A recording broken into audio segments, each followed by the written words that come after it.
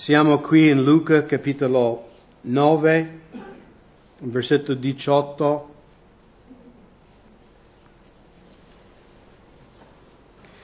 Ora avviene che mentre egli si trovava in disparte a pregare, i discepoli erano con lui. Ed egli li interrogò dicendo: chi dicono le folle che io sia? E essi rispondendo dissero: alcuni dicono Giovanni Battista, altri Elia, ed altri uno dei antichi profeti che è risuscitato. Quindi Gesù di nuovo è disparte in un luogo deserto con i suoi discepoli, fa questa interrogazione: la gente cosa dicono di me? Che voi siete in mezzo alla gente, cosa dicono di me? E alcuni dicono che tu sei Giovanni Battista, quindi Giovanni Battista sappiamo era già stato, come si dice, liberato dalla sua testa da Erode, era già morto. Elia, e qui in Luca dice uno dei antichi profeti. Nel Vangelo di Matteo dicono Geremia.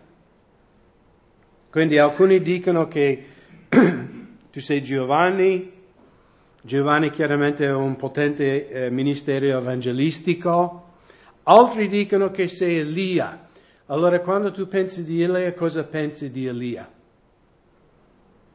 Potenza, no? Colui che chiamava fuoco del cielo. Geremia. Quanti di voi avete letto il libro di Geremia? Ok, cos'è il tema di Geremia? Giudizio. Lui, tutto il suo ministero profetico era avvertire gli israeliti di ravvedersi, di tornare al Signore, altrimenti il giudizio arriverà. Ci sono anche profezie di il tempo di restaurazione di Israele, cose belle, però maggiormente il suo ministero era un ministero che annunciava il giudizio di Dio. Quindi la gente aveva tante opinioni su chi era Gesù. Ma poi Gesù, qua, in versetto 20, ed egli disse a loro: e voi che dite che io sia? E quindi questa è la domanda che ognuno di noi dobbiamo fare questa mattina: chi è Gesù Cristo? È veramente quello che lui dichiarava di essere? Perché voi sapete, fratelli, che nei nostri tempi, se noi dichiariamo pubblicamente che Gesù Cristo è l'unica via per arrivare al Dio creatore, cosa siamo chiamati? Bigotti? No?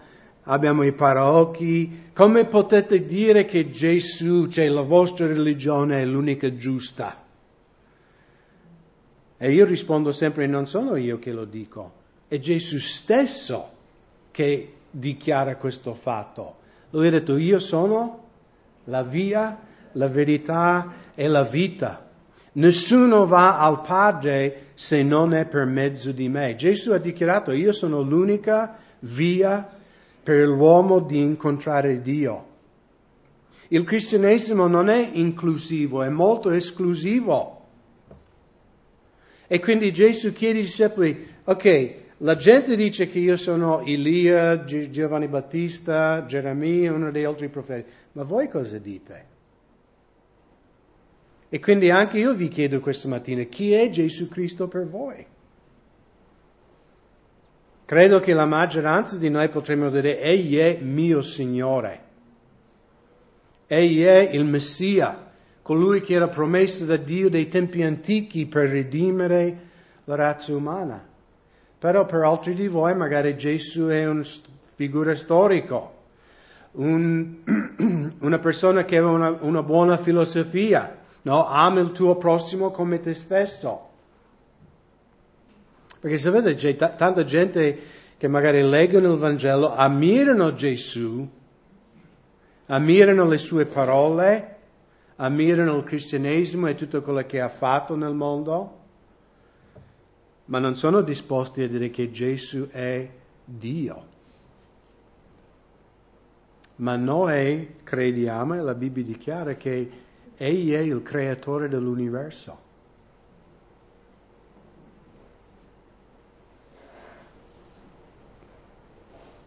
E Pietro, voi sapete già, risponde in versetto 20, Pietro allora rispondendo disse, il Cristo di Dio, il Messia, in ebraico Mashiach. Tu sei il promesso Messia, venuto per salvare il mondo. Qui Luca è un uomo di poche parole, e quindi girate un attimo nel Vangelo di Matteo, perché Matteo, ci rivela più su questo discorso che Gesù ha avuto con i suoi discepoli in Matteo capitolo 16.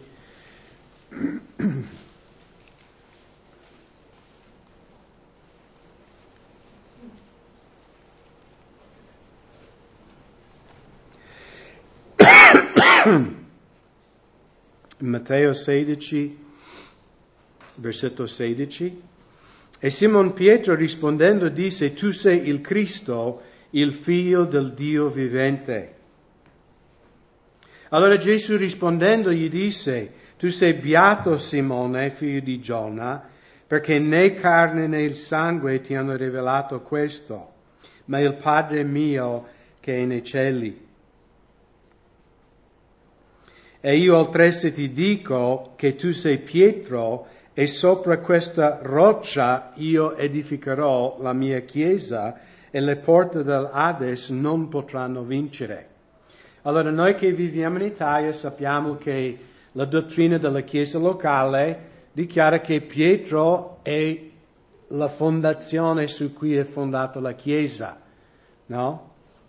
Il problema con questa dottrina, credo, è che nel greco la parola per Pietro e la parola per roccia sono due parole diverse. La parola per Pietro è Petros, ok? Allora Petros nel greco è un sassolino. No, io sono stato con i miei figli nel Gargano l'altro mese, in agosto, e lì hanno queste spiagge con tutti questi sassolini, bellissimi, tutti colorati, e Petros significa questo, un piccolo sassolino. Quindi voi sapete che il Nuovo Testamento originariamente è stato scritto nel greco, quindi nella Bibbia originale, leggendolo, Gesù dice, Pietro, tu sei un sassolino, ma su questa roccia, Petra, sono simili, infatti la radice è uguale perché sono due tipi di pietra, però Pietro tu sei un sassolino, ma su questa Petra io edificherò la mia chiesa. E la parola Petra nel greco è una massiccia di roccia, una montagna di roccia. Infatti in Giordano mi sembra, sì, spero che potete correggermi, in Giordano c'è la città di Petra. Avete mai visto le foto? Qualcuno che ha visto Indiana Jones, no, che lui va a prendere il Graal in quel burrone là, tutto rosso? Quella è la città di Petra. Infatti è una massiccia di roccia, tutta la città di Petra è scavata dalla roccia. Quindi in greco Gesù dice, io dico, tu sei un piccolo sassolino e sopra questa massiccia di roccia io edificherò la mia chiesa e le porte dell'Ades non potranno vincere. Quindi se Pietro è un sassolino, cos'è questa Petra, questa roccia su cui è fondata la chiesa? Qualcuno sa? Che tu sei il Cristo, il Figlio del Dio vivente. Questo è il fondamento della fede cristiana. Tu sei Mashiach, tu sei colui che è stato promesso fin da Mosè, dal libro di Genesi. È stato profetizzato il Redentore di Israele e di tutto il mondo. E quindi anche noi questa mattina dobbiamo chiedere per me chi è Gesù. E alcuni di voi, no, siete come sopra un muro. Sì, venite in chiesa anche volontariamente, a cantare, ascoltare la parola di Dio, però siete come sopra un muretto, c'è il regno delle tenebre da una parte e il regno della luce dall'altro. E siete lì a pesare, ma non lo so se posso veramente buttarmi nel regno della luce perché mi piace anche le tenebre. Ma voglio dirvi una cosa, non puoi rimanere per sempre sopra quel muro. Come Pilato, no? Quando lui ha avuto Gesù davanti, lui ha cercato di lavarsi le mani, infatti ha portato una bacinella. Lui voleva liberare Gesù dalle mani dei giudei, anche perché la moglie ha avuto un sogno e le ha detto non avere a che fare con questo uomo, non farlo nessun male. Quindi lui ripetutamente è stato avvertito dallo Spirito Santo di non farne parte di questo giudizio su Gesù. E voi conoscete la storia, no? Lui ha preso la bacinella e ha detto io lavo le mani del sangue di questo uomo. Ma non possiamo fare come Pilato.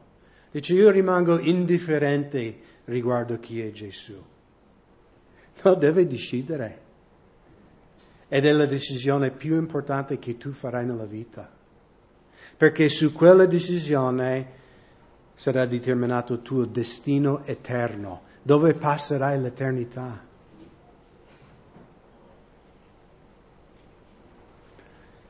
Noi stiamo letteralmente vedendo le profezie del Vecchio Testamento e del Nuovo Testamento che si adempiono davanti ai nostri occhi. Non so se avete sentito l'ultima notizia che la Russia sta costruendo una base militare nella Siria.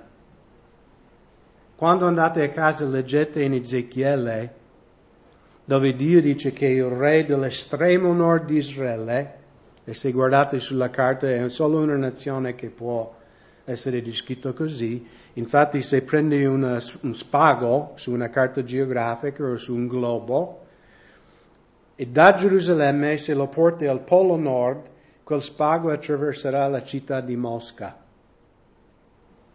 E sopra di Russia non c'è nessuna altra nazione.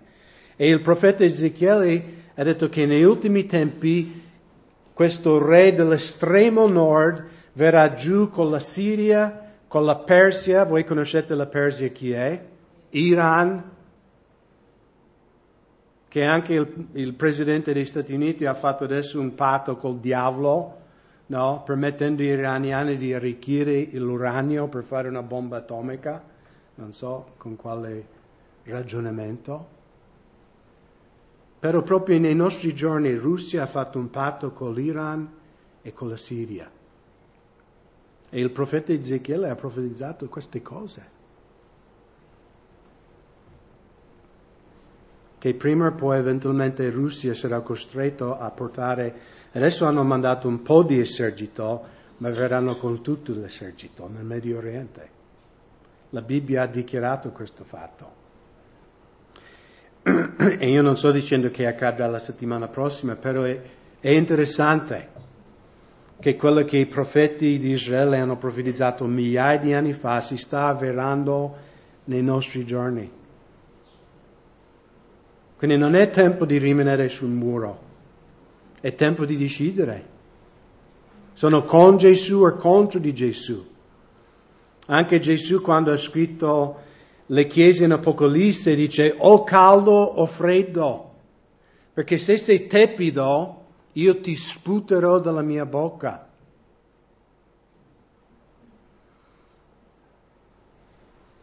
Ringrazio Dio che 3 dei nostri sorelle hanno deciso. Loro hanno deciso oggi pubblicamente davanti a voi come testimoni e davanti ai santi angeli in cielo e davanti a Satana e tutti i suoi demoni di dichiarare Gesù Cristo è il mio Signore. E io non mi vergogno di pubblicarlo, di testimoniare pubblicamente. Io appartengo a Gesù. Egli è il mio Re. rinuncio a ogni alleanza con il mio vecchio re.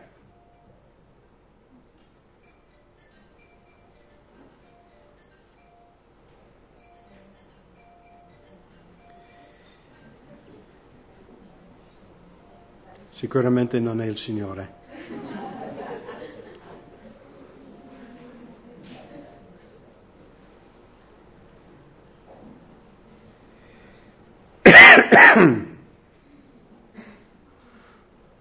Quindi Gesù dichiara qui a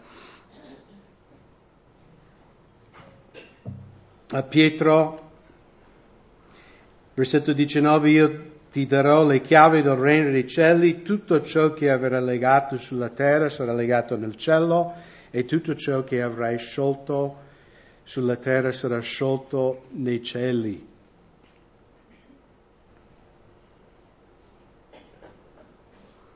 E chiaramente questa è un'autorità che Dio ha dato non solo a Pietro ma a tutti i credenti. Quali sono le chiavi del regno di Dio? Il messaggio del Vangelo. Amen? Come uno entra nel regno di Dio? I chiavi aprono una porta, giusto? Come entra uno nel regno di Dio? Attraverso il Vangelo. Quindi ognuno di noi è stato dato, non è solo il successore di Pietro a Roma e i chiavi così. Ogni credente ha i chiavi del regno.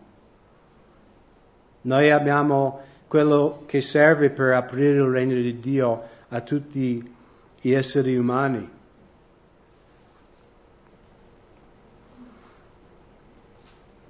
Allora egli ordinò ai suoi discepoli di non dire ad alcuno che egli era Gesù il Cristo.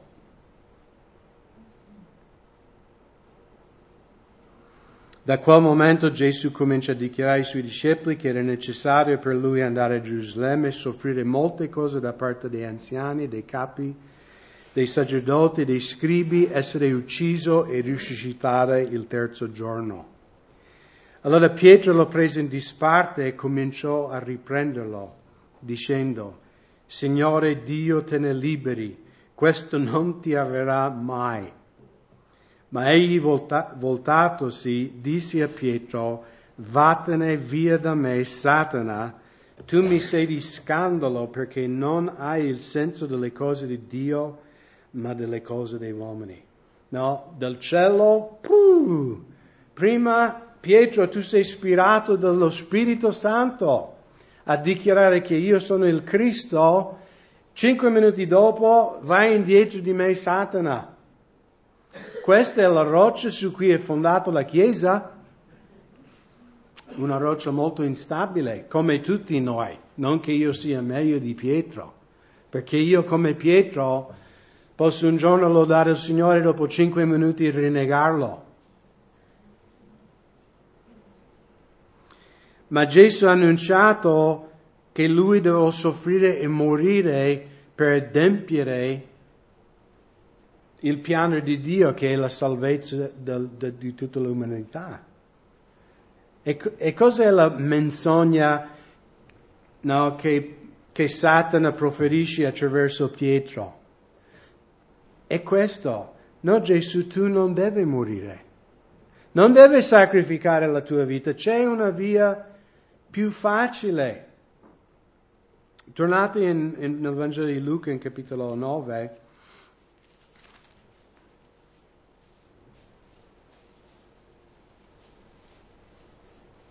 Ed è anche la menzogna che Satana sussurra nei orecchi anche di noi. No, non devi veramente rendere completamente la tua vita a Gesù. Puoi rimanere sul muro, godere il tenebre e godere anche il regno di Dio. Basta che vai in chiesa, basta che magari dai un po' di soldi, basta che fai questo o fai quello. Non c'è bisogno di totalmente arrendere te stesso alla signoria di Gesù Cristo. Ed è quella la menzogna che Pietro diceva a Gesù: Gesù, non c'è bisogno che devi morire. Ci sarà un altro modo. E qui nel Vangelo di Luca, in versetto 23, non solo Gesù ha dichiarato: io devo soffrire e devo morire, ma anche voi dovete morire. Poi disse a tutti, se qualcuno vuole venire dietro a me, rinneghi se stesso e prendi ogni giorno la sua croce e mi segue. La croce non è tua moglie o tuo marito. Non sono i tuoi colleghi al lavoro, perché tante volte in Italia diciamo così, mamma mia, è una croce per me. No. Tu sei la tua croce. Tu sei il tuo peggior nemico.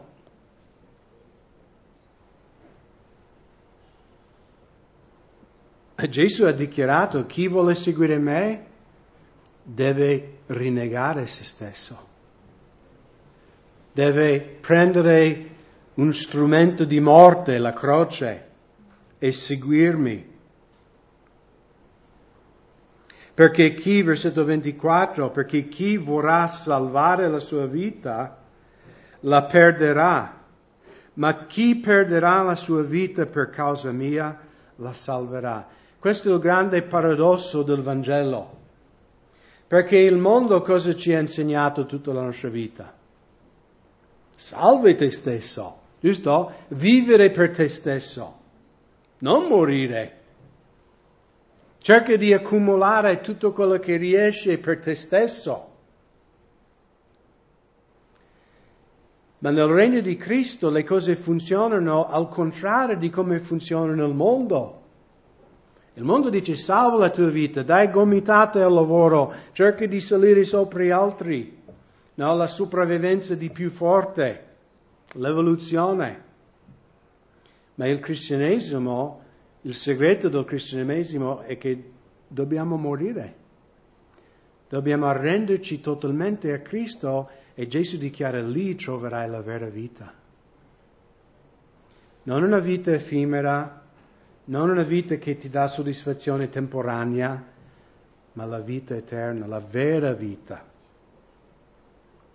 E anche tanti di noi che siamo credenti, sì, siamo credenti, però siamo ancora aggrappati a tante di quelle cose di questo mondo, pensando che quelle cose ci daranno soddisfazione, o quelle cose riempiranno i nostri cuori.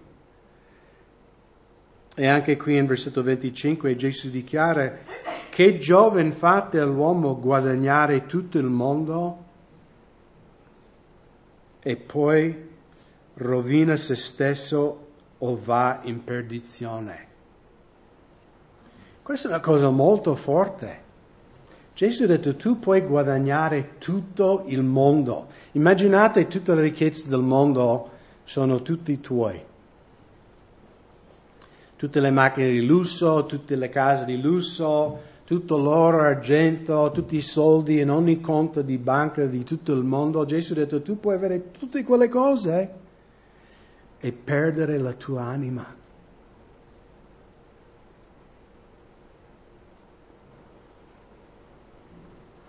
Perché se uno ha vergogna di me e delle mie parole,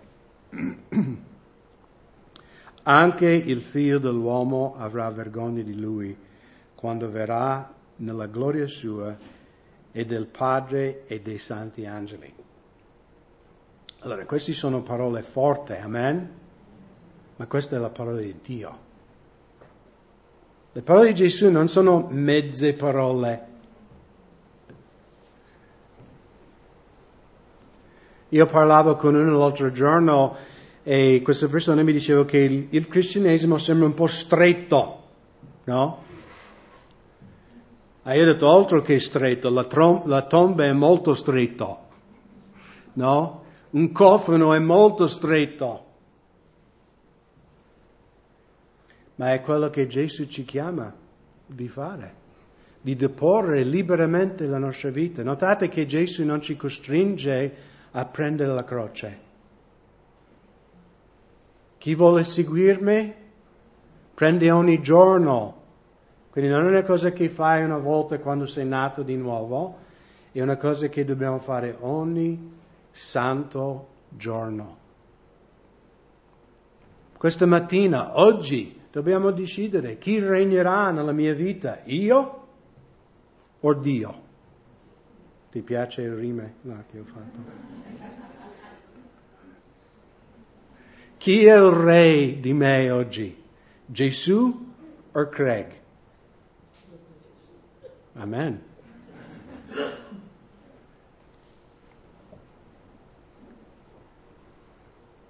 E anche oggi le nostre sorelle, ed è questo che rappresenta il battesimo in acqua, no?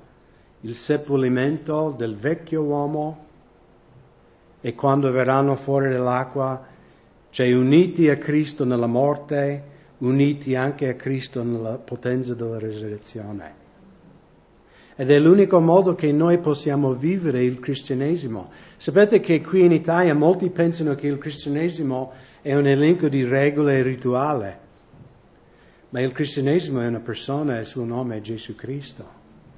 Il segreto del cristianesimo non è una religione rituale, ma di permettere a Cristo di vivere la sua vita in noi. E l'unico modo in cui può accadere questo è che noi rimaniamo ogni giorno sulla croce. Ogni giorno ci arrendiamo e dice, oggi, che giorno è oggi? 11 ottobre? No, va bene, quello che è. 11 ottobre, Signore, mi metto sulla croce, usami, Signore, per la tua gloria. Il mio corpo è tuo, la mia mente è tua, tutto quello che sono è tuo. Girato adesso in Colossesi, capitolo 2.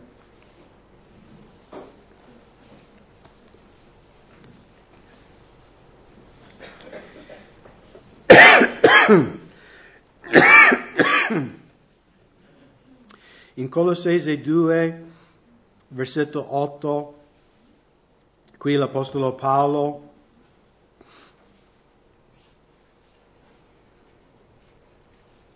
che scrive ai Colossesi, che erano una chiesa di gentili come noi: guardate che nessuno vi faccia sua preda con la filosofia e con vano inganno secondo le tradizioni degli uomini. Che ci sono tanti inganni nelle tradizioni degli uomini.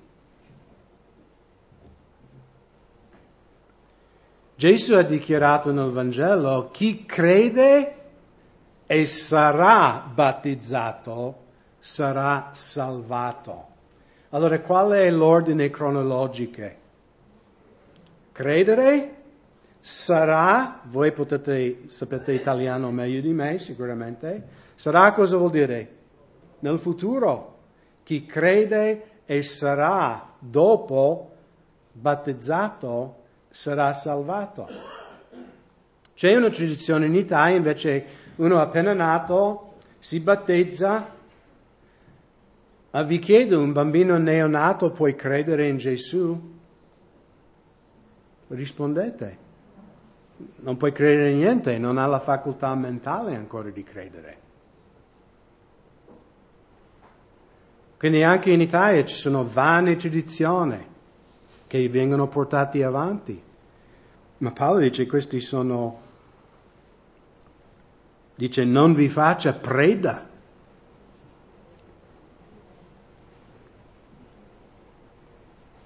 Secondo le tradizioni degli uomini, secondo gli elementi del mondo e non secondo Cristo. Poiché in Lui abita corporalmente tutta la pienezza della deità.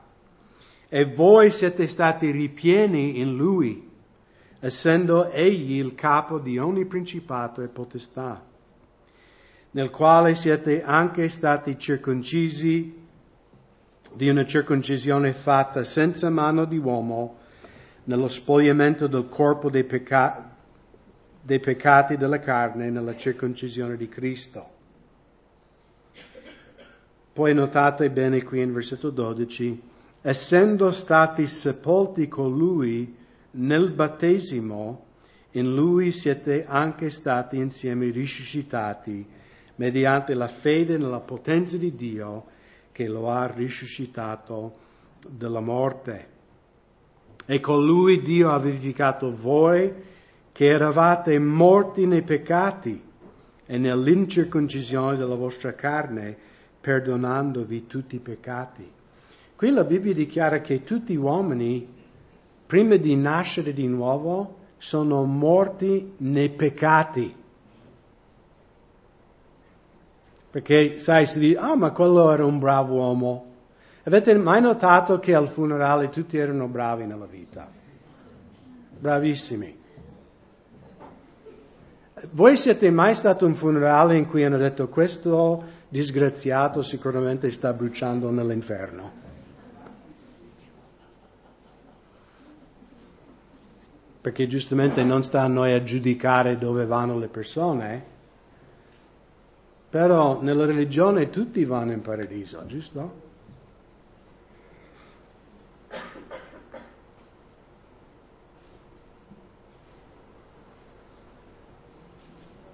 Ma noi eravamo morti nei peccati, non eravamo mezzi vivi, non eravamo moribondi, e Dio è stato, cioè Gesù è venuto a me sul balsamo in medicina per migliorarci. No, Dio dice, Craig, per me tu eri morto nei peccati. Quando uno è morto, sapete, è morto. Vuol dire che non c'è vita, non c'è niente. Quindi avevamo bisogno di una resurrezione dalla morte. E anche questa mattina, nostre sorelle, il battesimo è un simbolo di qualcosa che è già accaduto dentro di loro. Perché loro hanno sentito il messaggio del Vangelo, hanno creduto in Gesù Cristo come loro Salvatore, Egli ha perdonato, come qui Paolo dice, tutti i loro peccati, ed oggi loro stanno testimoniando a noi, e di nuovo anche gli angeli, anche i demoni,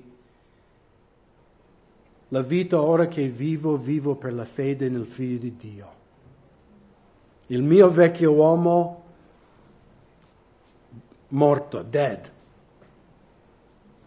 E la vita ora che vivo nella potenza dello Spirito Santo.